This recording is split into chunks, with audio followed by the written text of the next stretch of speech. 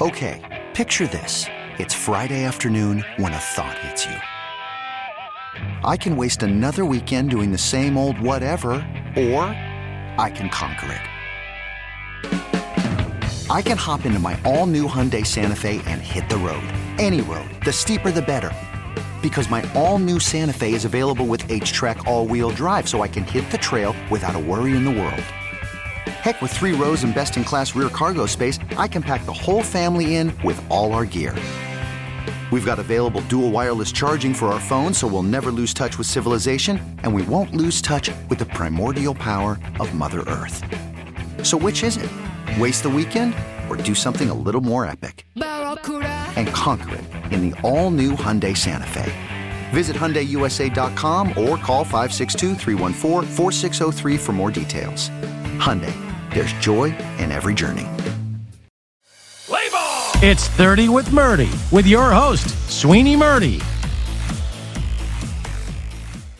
And welcome back to another edition of 30 with Murdy. Joining me this week is Bob Klapisch, co-author of the new book, Inside the Empire, The True Power Behind the New York Yankees, co-authored with Paul Solotaroff. It's available now everywhere you get books from Houghton Mifflin Harcourt.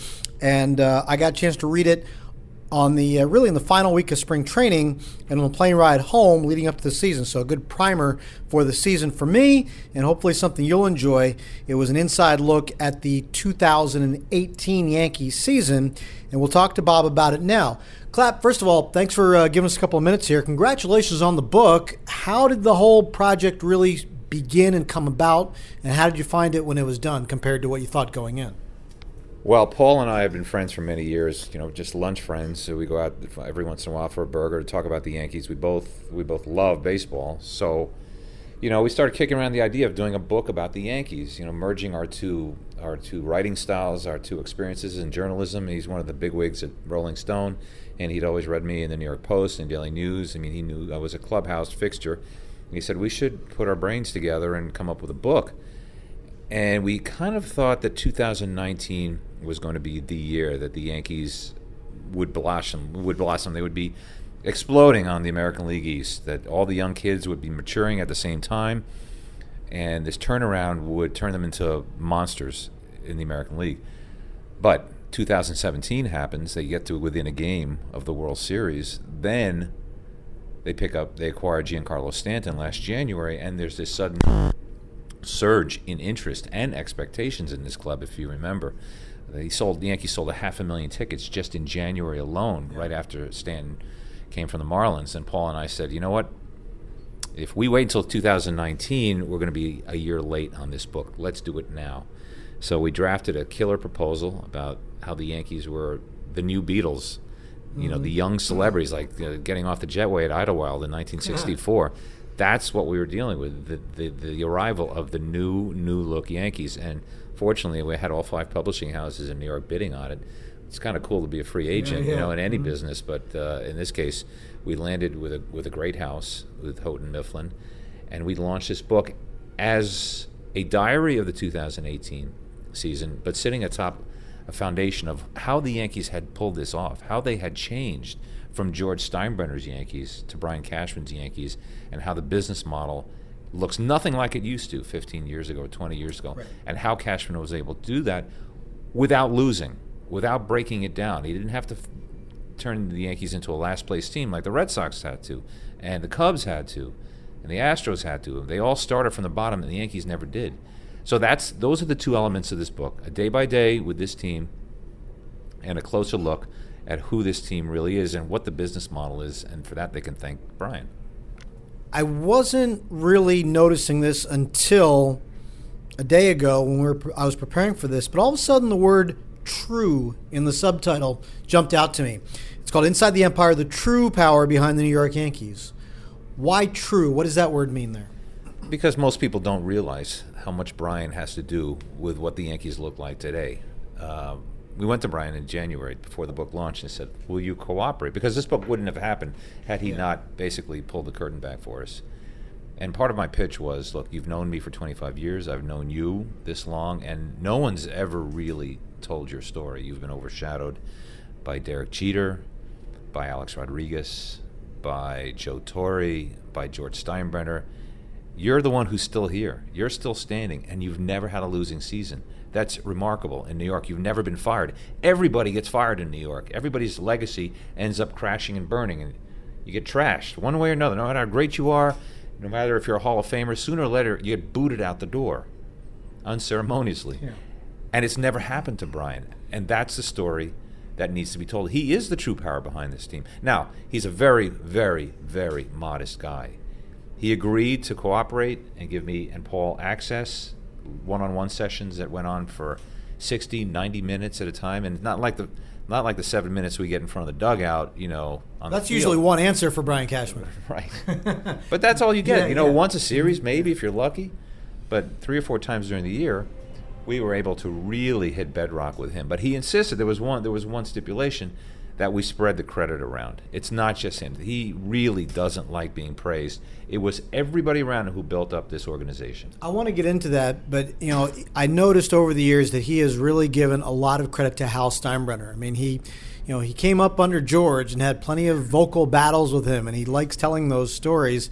He seems in lockstep with Hal Steinbrenner. So over the years, as the Yankees have come up a little bit short in the postseason, or even years when they weren't making the postseason very recently, the questions I would get asked and you would get asked is, are the Yankees going to fire Brian Cashman? You mentioned he survived. I think part of the reason he survived is that he's in lockstep with Hal Steinbrenner. There is no division there. There is no challenging of the philosophies or anything like that, no battle for power. Good or bad, these two guys really do think alike. Yeah, and that's a result of both men having been brutalized by George for so many years. I mean, they have that in common, and it's almost as if they're half brothers or step brothers. Just as a side note, I mean, one of the I thought more colorful and revealing interviews in the book was the one-on-one with Hal Steinbrenner, in which I say to him, look, I started many years ago at the New York Post right out of college, and my job was to cover your father, and I was going up against the heavyweights, the newspaper heavyweights at that time, Murray Chass at the New York Times and Bill Madden at the Daily News, Moss Klein at the New York Star Ledger. I mean, these guys were cleanup hitters, all of them, and here I am, a rookie, just looking to make contact. And back then, there was no cell phones, there's no texting, no email. To get George, you had to call and wait for him to call you back. And you didn't even call, there was no office for him. You called American Shipbuilding, and you left a message, and you sat there and waited. And some days he'd call you, some days he wouldn't call you. And the days he didn't call you, you had to just pray he didn't call your competition, which he did. He buried me many times. Yeah. But when he called you, he just started talking. He didn't say this was George. He didn't say, hello, Bob. He just started talking. It was a very intimidating experience. And I said to Hal, your dad really scared the hell out of me. And he laughed. He goes, scared the hell out of me too. Right. Yeah. And George and Hal is such a product of that, growing up with an overbearing, dominating father, domineering father. And he's gone the complete, and because of that, he is a completely the opposite person. He does not want to be on the back page of the Post. He doesn't want to motivate by embarrassing or screaming at his players. He'd rather be invisible. And that's why he and Brian are like in lockstep, why there's this communion between them, because he leaves the decisions to Brian. He trusts Brian, whereas George didn't really trust anybody. He only trusted himself, and always hung over your head the power that he had over you, that he could fire you. Hal's not that man. Something I thought about, and I've thought about, even while before and while reading this book, I hear from fans who get frustrated at the players they don't spend money on, and they say, Hal should sell the team. Hal should sell the team. If you sell the team, you're going to sell to an owner who has a budget and who doesn't have the same connection that Hal Steinbrenner has to the New York Yankees. I keep saying to myself, the one thing Hal has, even if he's not George, his last name is still Steinbrenner, and he understands and knows what it means to own this team in this city and what the responsibility of that is. Oh, he's very much aware of what this legacy means. That he's a Steinbrenner and these are the Yankees. There's no question. He's not shrinking from it, but he does not want to be on the back pages of the headline. I said to him, isn't that any part of your DNA? You want to go down there in the middle of a losing streak and start airing people out? And again, he laughed. He goes, well, my mother wants me to do that. She's always said, why don't you say something? And he says, Mom, why don't you say something? Because, that's just the way things were here. But Brian cringes at that. That's not the kind of leadership he wants to work for. That's not how baseball is run anymore. I mean, it's one of the many ways in which the game has evolved. Ownership does not berate players, and Hal fits that new philosophy perfectly. So after reading this, I came to this conclusion that I don't know if this is how you intended it or even if you see it this way, but I look at the new core four of the Yankees, and it's in no particular order: Hal Steinbrenner, Brian Cashman, Aaron Boone, and Aaron Judge. Like, these are the four guys that make this whole machine go. Is that how you saw it? Yeah, I think probably in that order, although even though Hal is at the top of the chain, he is really a silent figure. I mean, very much so is Brian's team, as we've talked about. Aaron Boone is now the anti-Joe Girardi. He is managing this team for the same reasons, for the exact reasons that Joe Girardi lost his job. And there's no question that Aaron Judge is the clubhouse leader. He's the face of the team. He's going to be the captain of this team, and he will finish his career in pinstripes. So yes, I think you just hit on the four most important and influential members of this franchise. Let me take them one at a time. We talked a little about Hal already, and I made a notation to myself that he feels like George Steinbrenner 4.0, not 2.0. He's been removed enough where he doesn't have all the crazy tendencies, still knows where the bodies are buried. He just doesn't have all these other things that made George George. Is there something that you learned about Hal that you didn't already know? Just how reluctant he was to do this. He would have been happy running the hotels in Florida, and he got pulled in because there was nobody else. George was fading, and ultimately when he passed, somebody from the family had to do it, and Hank just didn't have the temperament. He was, a little too available to the press, a little too free with his quotes, and the Yankees really wanted to move on from that. They just didn't need a younger version of George. I mean, it just doesn't work in 2012 or 13, which is when he was, gave it a trial run. Mm-hmm. Hal was the more polished, articulate, more restrained, more disciplined version of his brother. But he didn't want to do it. I mean, he didn't want to be famous. I remember this one quote of his which stood out for me. He remembers in the city one day he was walking and he saw Billy Crystal with a parka jacket over his head, sunglasses, head down, just praying that nobody would notice him, and asked for an autograph. And Hal thought to himself, what a terrible life that is, to constantly be afraid of being noticed. And that's what Hal really didn't want. Whereas his father, George, loved the limelight. He loved it. He enjoyed it. He thrived on it. That was where he got his energy from. But, Hal's shyness was the most remarkable thing. I didn't know to what degree that controls his personality. You mentioned how long you've known Brian Cashman. Still, though, in the hours that you spent with him, you must have uncovered something about Brian that you didn't know. Yeah, I had to take that out of the book. I mean, really? Yeah, some of the stuff in the book, it's funny. There were so many good quotes. I do realize that, and I've known this about Brian, but having had greater exposure and access to him, how much he's willing to trust those he trusts. I mean, with information and insights and opinions and little anecdotes. Many are in the book, but some are not because he requested that. But Brian knows everything. And I'll tell you one thing, the other thing, and this is in the book, just how tough he is. What a tough negotiator he is. He's a sweetheart of a guy. He's fun to talk to. He's gregarious, charismatic. But you can't beat him negotiating. And I think Derek Jeter learned that the hard way in 2010, that Brian, when it comes to business, Brian does not deal in emotion or friendships or nostalgia. There's no soft spot that he has for anybody. It's all numbers. And again, I think Jeter came up against a really tough cookie in 2010.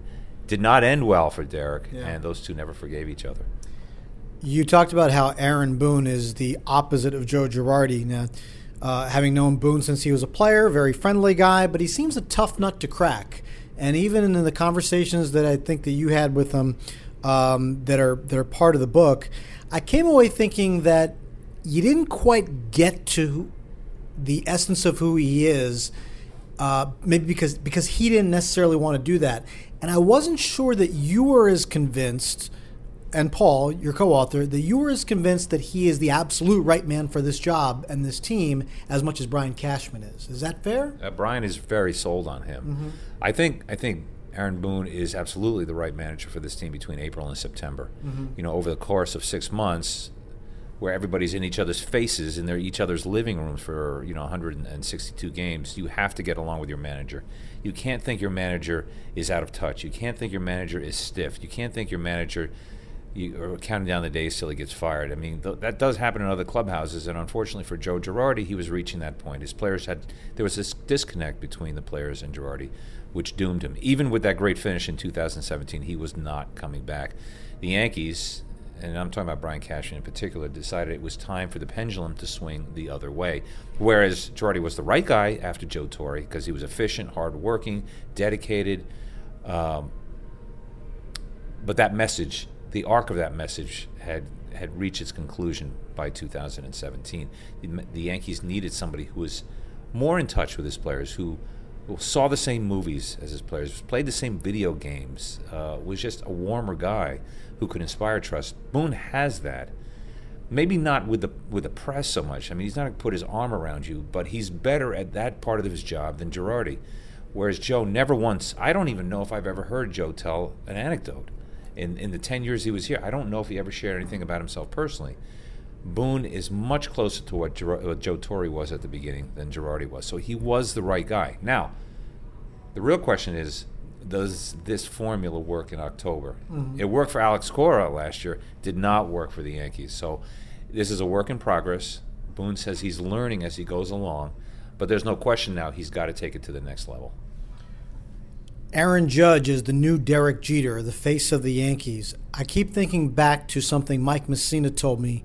It was back in 2003. Derek Jeter had just missed 6 weeks with a shoulder injury and was coming back to take his place as a starting shortstop. And Messina was starting that game, and I remember him saying to me 2 days before, he says, we can put on the uniform and we can play in the stadium, but we're not the New York Yankees unless Derek Jeter is playing shortstop. I've given him credit for this. I think should be chiseled in granite in Monument Park, but it feels like Aaron Judge is now taking over that same perception, whether it's inside the clubhouse, in the front office, or in the stands. He's the guy that if he's not there, it's not the same team. Oh, I think the Yankees learned that the hard way last year when he was on the disabled list for 7 weeks. They weren't the same team. And you could change. You see the change immediately the day he came off the disabled list last year. There was just, there's a surge in energy and intensity because Aaron Judge was there, and he has this quality about him. And I mean, I've been covering baseball long enough to remember what Keith Hernandez did for the Mets in the late '80s. Mm-hmm. He has this sort of John Wayne quality about him that players around him are better. They just play harder because Keith was next to them, in the foxhole. I mean, I hate using that analogy, but it's true. And Judge has that as well. There's something serious and very competitive about him. There's a leadership about him. You want to play better because he's next to you.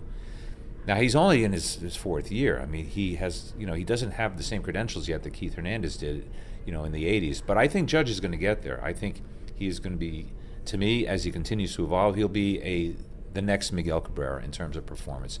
A power hitter with a high average and he's even more of a leader. So I see nothing but good things on his trend line. This might be unfair, but when you play for the Yankees, you're held to standards that other people on other teams don't have the luxury of. Almost every great Yankee player won a championship very early in their career. You go back and say DiMaggio, Mantle, Derek Jeter, multiple championships early in their career. Thurman Munson, Don Mattingly, the two guys I can think of that, Munson had to wait and Mattingly never got one. But that's a weight that I think is on Aaron Judge right now, especially when his team is good and competitive. Yeah, I agree. I mean, you make your mark by what you do in October. And the Yankees, there's some things the Yankees have to do to get there, to get Judge there. I personally think they have to strike out less. They have to be better at situational hitting. They have to borrow a page from the Red Sox. Not this year's Red Sox, they're not playing well, but last year's Red Sox. They specifically worked on two-strike hitting and going the other way. And I've talked to Judge about this, about the strikeouts, and his philosophy is, and it's shared throughout the game, a strikeout is an out. Yeah. Again, I go far Swing enough. hard. Take your best swing every time. Absolutely. Don't cut down because it diminishes your chance of doing what you really want to do, which is to send the ball over the fence. But again, I go all the way back to an era when players were embarrassed to strike out more than they walked in the course of a season. I mean, it was a demerit against you. Now, Judge says to me, when I strike out, I don't go back to the dugout thinking I had failed on on strike 3. I go over the entire at bat. Did I miss a pitch on 0-1? How did I put myself in a position where I was now missing strike 3? So let me think about the first 3 or 4 pitches of the at bat instead.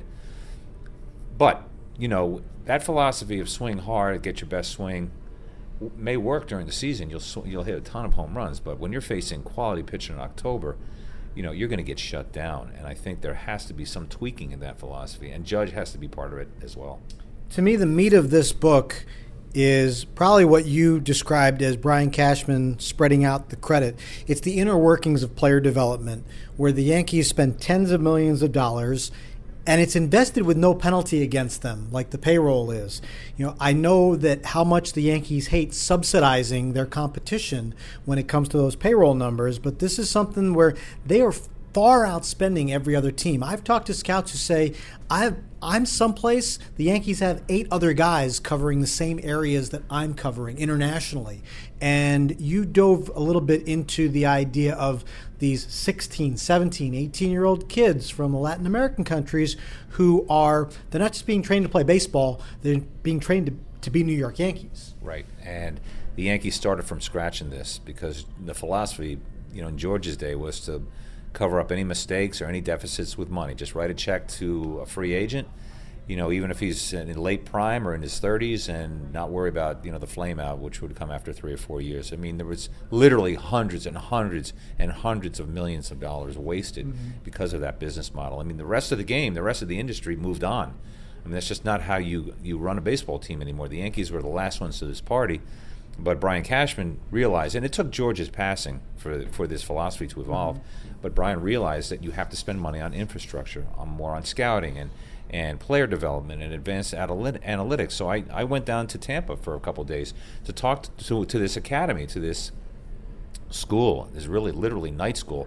In daytime, these kids from the Dominican and from Venezuela and all the other Latin countries, they come, they play.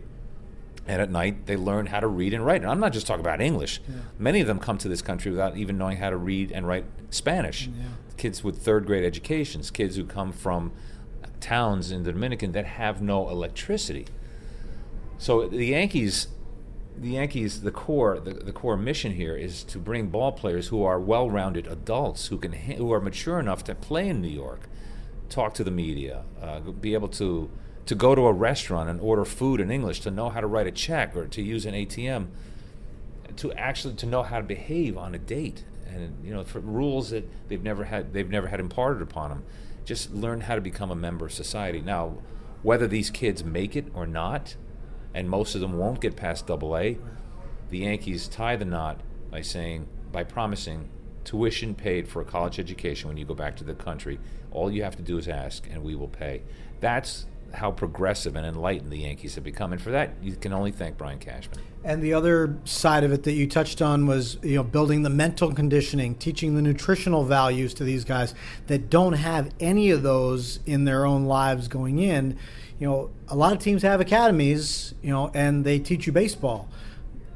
The Yankees are investing in the whole tree, not just a couple of pieces of fruit. Absolutely, and it's funny. I'm glad you mentioned the nutrition because I forgot about that. I mean, there is a dining area in this academy in Tampa where fresh food is prepared for these players every day. All you have to do is go into the huge refrigerator and take your plate.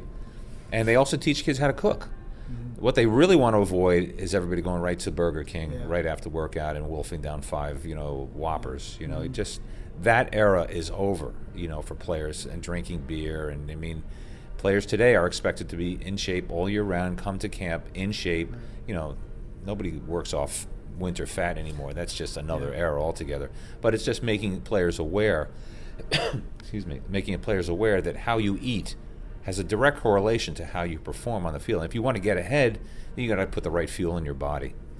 Giancarlo Stanton is a pretty key figure in your book because, as you described earlier, his acquisition kind of moved the bar for the Yankees, bringing this big figure and kind of pushing the timetable up a little bit. But I feel like watching Stanton and who he is as a player and as a person kind of fitting in here, he seems to be a guy, because of the big price tag and the heavy expectations, he's never going to be loved here at best he's going to be appreciated, and that's only if he wins a ring. I mean, Alex Rodriguez is kind of in the same boat. I mean, Alex was never loved here. He is appreciated for 2009 and very little else around here. Stanton doesn't seem to be an easy guy to get to know. Maybe it's because all these things are on his shoulders, but you made a connection in a unique way with him, but it seems like you were able to get a little bit more of a peek inside him than the rest of us were. Yes, let me backtrack by answering your first question. He is a tough nut to crack. He has this really imposing vibe, that kind of just 6'7", 280. Why would that be imposing? And plus, he looks like he's angry. When he's not, that's just the way his features are arranged. He looks like he's just pissed off at somebody. Yeah. So a lot of reporters are afraid to go up to him one-on-one. They prefer to do it in a pack after the game. But I found that Giancarlo is a thoughtful guy. And if you come to him with a subject or a question that makes him think or cuts beneath the surface a little bit, there is a very, very enlightened young man. And my connection to him was early in spring training. Well, first of all, I came to research the trade with Jeter and how angry he was at the way the Marlins handled that. But on a more personal level, we ended up talking about how he got beamed in 2014, and I related to myself. I got hit in the face with a batted ball in 2009, playing in a semi-pro league in New Jersey, and I said to him, "I know what that felt like. I know what that moment of impact is like, and how it sounds like there's a stick of dynamite going off in your head, how loud it is and how terrible it is." And from that moment forward, he said, "Yeah, so you understand." And we sort of compared notes on the facial trauma and having all the bones in your face broken. And, in my case, I had my cheekbone was broken, my eyebrow was broken, my orbital bones were broken, my retina was detached. I mean, just about everything that could be broken was broken by this ball. It took several surgeries to put me back together, including regaining my vision. But I'm a writer, and if my baseball career couldn't move forward, so what? Stanton had to go back into the batter's box the next year, and he had to do it without fear. And that's where we started our conversation. How do you do that when you know the pitchers who don't intend to hurt you? It's not their intent. That's not what they want to do, but they're going to pitch you up and in to see if you're afraid. And if you have a little bit of fear, a sliver of fear of that ball, your career is over. And that's what Stanton said to himself. I either do this 100% or I might as well just retire today. So not only did we talk about getting over the fear, but just a description of how his injury manifested and how to this day he still has some permanent damage, nerve damage in his face, which he doesn't talk about to anybody.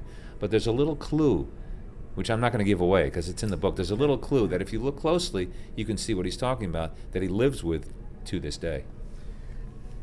Stanton's arrival is part of the reason that the Yankees didn't dive deeper into free agency this winter. Bryce Harper was available. The Yankees made a big outfield expenditure the year before, taking on his contract. As I'm reading through the book, there are little, and I'm curious as to when these portions were written. You seem convinced that at some point over the winter, the Yankees are going to go after and land either Bryce Harper or Manny Machado and make a big splash. But there was something about the meeting that you had with Brian Cashman to go over the season again 5 days after it ended that, as I read it, said, something gave you pause as to their plan, where the 6 months prior to that, you were convinced that they were going after one of those guys. It was with that meeting right after the Yankees lost to the Red Sox in the division series. Now, if I was a newspaper reporter at that time, I would have been sitting on a hot story because I knew the Yankees weren't going to be going after either one. Certainly, they just didn't buy into Bryce Harper. Not for 10 years, not for $300 million. I mean, Brian Cashman was no fool. If Harper had cut his price in half or his years in half, the Yankees would have jumped on it. But not at that cost.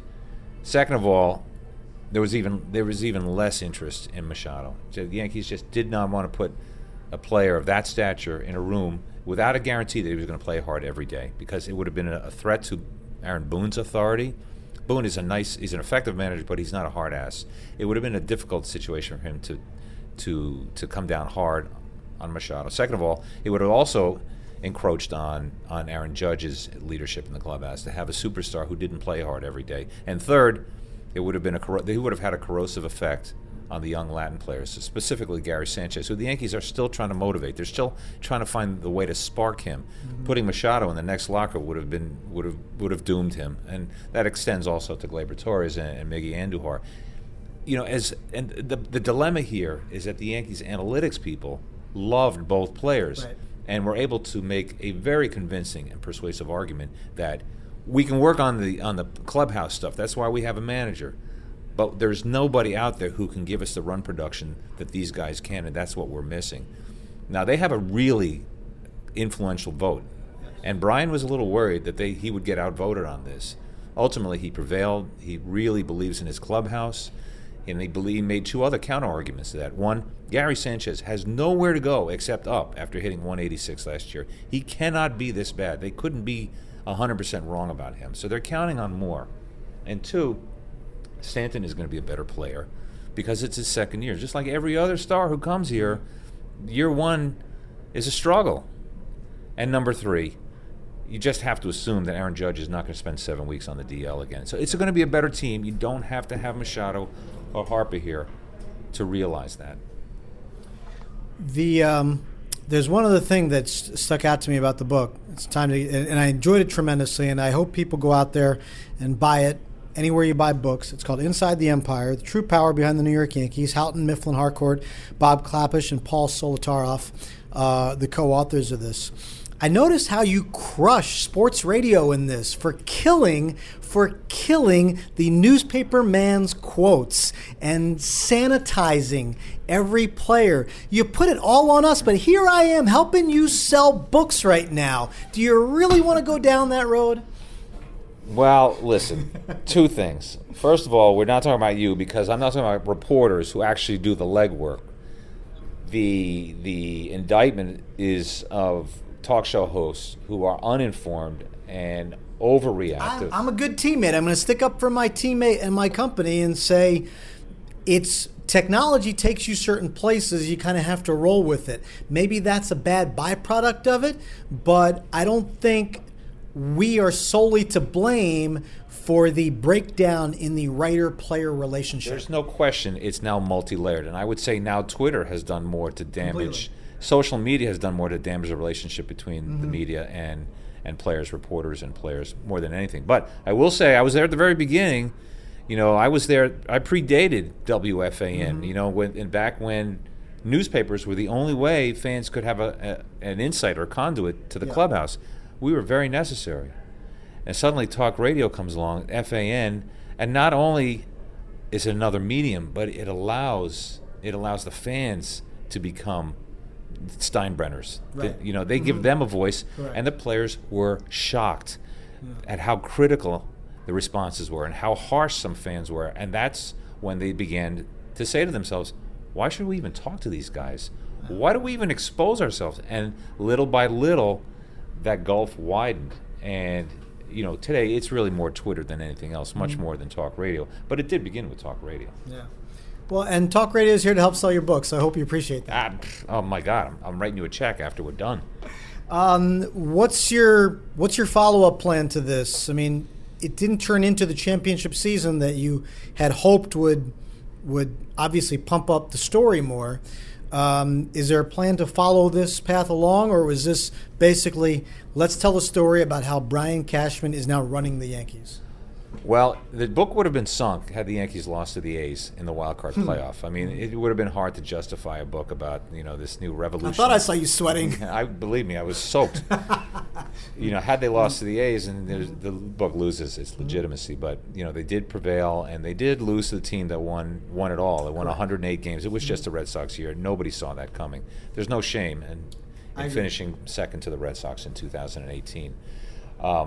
I do think the Yankees will close the gap on the Red Sox this year. What happened in Boston last year happens once in a generation. I don't see a repeat of that. I do think the Yankees will be better for the reasons I said. With a couple of caveats, they have to answer several questions in the affirmative.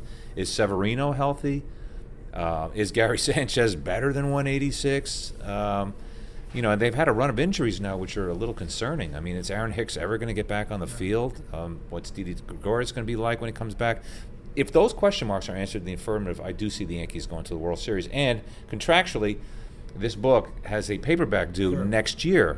It's coming out at this time in 2020, so there'll be another chapter added. Hopefully it'll be about a World Series. In the meantime, I'm writing for the New York Times this year, so that's my job for now. And congratulations on that. I should have mentioned that up front too, because long time with the Record, and now part of the team at the New York Times this year. Congratulations on that. We all look forward to that. It's called Inside the Empire: The True Power Behind the New York Yankees. Houghton Mifflin Harcourt, Bob Klapisch, and Paul Solotaroff.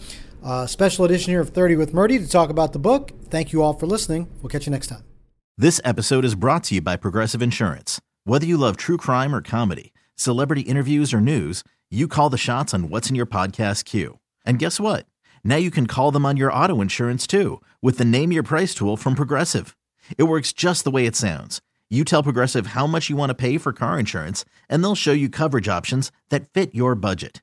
Get your quote today at Progressive.com to join the over 28 million drivers who trust Progressive. Progressive Casualty Insurance Company and Affiliates.